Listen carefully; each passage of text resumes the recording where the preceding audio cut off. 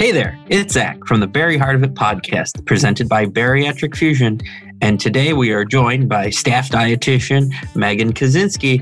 And I think we are getting down to some very basics today of understanding, but I'll let her fill us in. Welcome, Megan.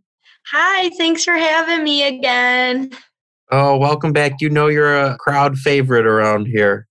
I know, I'm a regular now. I'm okay with that.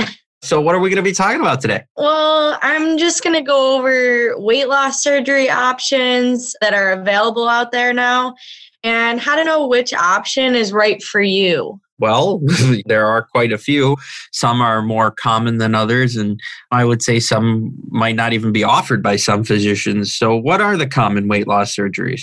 Right. So there is Roux-en-Y gastric bypass, adjustable gastric band, sleeve gastrectomy, and duodenal switch. And there are a few other ones, but they're not very common, so I didn't list them. We're just going to talk about these ones today. Well, I guess we should probably get to the very basic question first, which is who actually qualifies for bariatric surgery? Yeah, so when an individual continues to see negative outcomes in weight loss after trying to implement change with improved diet and exercise, weight loss surgery can become an option. And usual qualifications include being more than 100 pounds over your calculated ideal body weight, a BMI of 40 or higher, or a BMI of 35 to 39.9, followed by health issues like type 2 diabetes, high blood pressure, sleep apnea. And you should consult with your healthcare provider in order to see if you qualify with any other nutrition-related health issues. Your practitioner will also provide guidance on the procedures and will put you through an extensive screening process before you're actually qualified for surgery. Now, how does weight loss surgery actually work? Well, depending on the surgery performed, it can cause restriction, malabsorption, or a combination of both. And that's in order to promote that rapid weight loss. And this is not an easy way out. Bariatric surgery is only a tool to promote weight loss. So in order to be successful and see continued weight loss and maintenance in the future, the individual must make changes to eating habits or food choices, exercise, and take supplements for life. All right. Well, if you qualify then for bariatric surgery, how do you know what option is going to be right for you? Each surgery is going to promote weight loss, but depending on the procedure chosen, it can also offer benefits in other areas, such as remission of some nutrition-related conditions like type 2 diabetes. But once you've gotten to that point where you sit down and consult with your surgeon, they'll also provide you with the best option based on your medical conditions, if any, and you can decide from there. All right. Well, then, before we get into the benefits of things, why don't you give us a brief description of gastric bypass actually first? Let's start with that one. Yeah, so without getting too technical, gastric bypass surgery is one of the procedure options that I mentioned. The popularity of it has kind of decreased over the years, but it's still considered the gold standard when it comes to bariatric surgery. Just to throw some stats at you, in 2018, about 17% of weight loss surgeries performed were gastric bypass. So that would be around 42,800. And the idea of bypass is to cause that caloric restriction by decreasing the size of the stomach, and then followed is nutrient malabsorption because part of the stomach and first section of the small intestine is bypassed, which is where many vitamins and minerals are absorbed, hence the malabsorption. So in turn, this causes extreme weight loss. And the restriction and malabsorption would require you to take a bariatric supplement for life. All right. So now that you've given us the description of the bypass, what would benefits to the bypass be other than weight loss? Right. Okay. So actually, the rerouting of the intestinal tract can cause changes to gut hormones, which people don't really know about, as well as a decrease in the food digested by that newly created stomach pouch. So the thought is that the hormonal changes in the intestinal tract can help improve or even lead to remission of type 2 diabetes. And these changes to the gut hormones can also reduce the feeling of hunger and enhance fullness. And the average person can lose around 70% of their excess weight at about a year out from gastric bypass surgery. So that being said, there are great benefits, but bypass is a little more complicated than something like gastric band or sleeve gastrectomy. So there might be an increased hospital stay. And it's also common for those who undergo bypass to have an increased risk of dumping syndrome. Now, what is dumping syndrome? Great question. So it's also known as rapid gastric emptying. And it's when food, especially sugar, moves from the stomach to the intestine too quickly and dumping occurs. So it's likely to happen if you eat and drink at the same time as well after weight loss surgery. Well, how would you even know if you're experiencing that? Well, you have a feeling of dizziness, fast heart rate, flushing, nausea, cold sweats, vomiting, and or diarrhea. And it's likely to happen if you just consumed a very high sugar, high fat meal. So to avoid this, I would recommend avoiding foods high in fat and sugar and try taking small bites and chewing well, and make sure you're reading food labels. And if it helps, you can keep a food diary to see what foods trigger you and what doesn't. That doesn't sound very pleasant. Yeah, it's not the best. Well, thank you for that information and making people aware of that. Well, okay, let's move on then. What about a description of the gastric band? Yeah, so this is commonly called the band or lap band. And the surgery specifically restricts your food intake by creating a smaller stomach using a inflatable band that goes around the upper portion of the stomach. So the band can be adjusted and should promote a feeling of fullness when you only eat a small amount of food. This surgery would still require multivitamin supplementation. That dietary intake is restricted. So you'll no longer be consuming the same amount of food you once did. And then you will lack the vitamins and minerals in that food that you can no longer consume. All right. Well, how would you know if that procedure was right for you?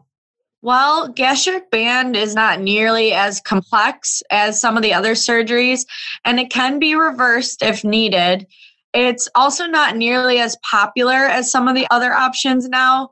So those stats again, in 2018, only 1.1% of surgeries performed were the band, which would be around 2,700.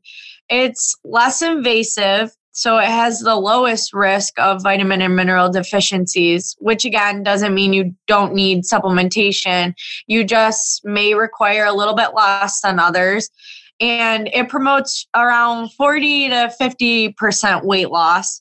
There are disadvantages, just like any other surgery. But for example, gastric band can result in reoperation due to like an increase in band size from usually lack of adherence to a strict diet after surgery or mechanical issues concerning slippage of the band. And this surgery is definitely suitable for someone that's highly motivated in changing their diet and lifestyle in order to ensure that success and weight loss. I'm someone who experienced some of that slippage of the band myself and caused me to be reoperated on and having the procedure, which is next on our list to talk about. So why don't you give us a brief description of the sleeve gastrectomy? Yeah, so this procedure tends to restrict your dietary intake and can also cause some of those absorption issues with specific vitamins and minerals that require stomach acid or intrinsic factor in order to be absorbed properly. And about 75% of the stomach is removed, leaving a sleeve resembling the size and shape of a banana almost. And this procedure has also shown to cause changes in gut hormones, similar to bypass, like I talked about, to control that hunger and full sensation. So dumping syndrome can also occur after sleeve gastrectomy, but it's a little less likely than bypass. All right. Well, how would you know if the sleeve is the right procedure for you then? So As with all weight loss procedures, the individual undergoing surgery must be motivated and willing to make permanent lifestyle changes in regards to diet, exercise, supplemental vitamin and minerals for life, and that high protein intake. This surgery has become increasingly popular actually over the years and is now the most common out of the ones that I listed to you so far. So in 2018, 61.4% of surgeries performed were sleeve gastrectomies, which would be about 154,000 around. The procedure doesn't include bypass or that complex rerouting of the intestinal tract, and it's considered non-reversible. So make sure you understand the details of each procedure before you make that decision. All right. Well, I know we've covered quite a few of them already, but I know there's another one kind of in the bypass family a bit. How about the duodenal switch? Why don't you give us a description of that? Yep. So duodenal switch, or DS for short, results in restriction, malabsorption of vitamins and minerals, and changes to those gut hormones. It's a little more complicated in that first a sleeve gastrectomy is done. So most of the stomach is removed, and that causes the restriction. And then the small intestine is divided further down than in bypass surgery, which results in a large amount of the intestine being bypassed, which causes that malabsorption. And this surgery tends to preserve the stomach muscle called the pylorus that controls stomach emptying. So it makes dumping syndrome a little less likely to occur after this surgery. How do you know if the DS is going to be right for you then? Again, you should be researching all of your options. According to 2018 data, this surgery is the least common option out of the other options I listed. The number of surgeries performed were 0.8%. So that would be about 2,000. This procedure results in a larger portion of the small intestine being bypassed and a smaller window for those digestive enzymes to mix with food.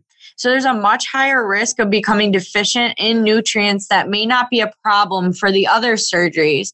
For example, there's a decrease in the absorption of protein as well as fat, which can cause deficiencies in the specific vitamins A, D, E, and K, because these require fat to be absorbed. It's pretty complicated, but considered the most effective surgery for treating diabetes and other chronic health problems.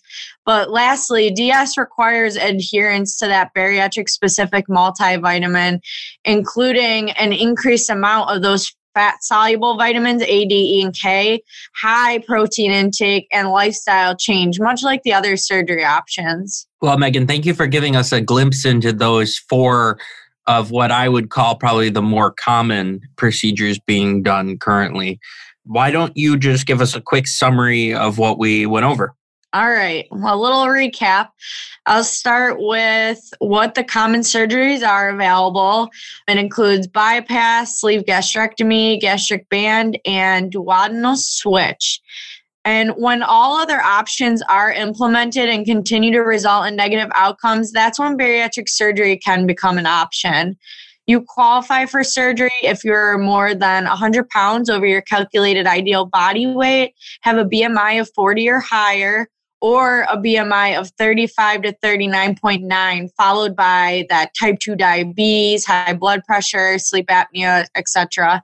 You'll go through an extensive screening process before you even undergo surgery. That any of the surgeries can cause restriction, malabsorption, or a combination of both in order to promote that weight loss. Weight loss surgery requires lifestyle change regarding a healthier diet, exercise, and supplementation for life in order to see success. Some weight loss surgery procedures can put you in remission of specific health conditions.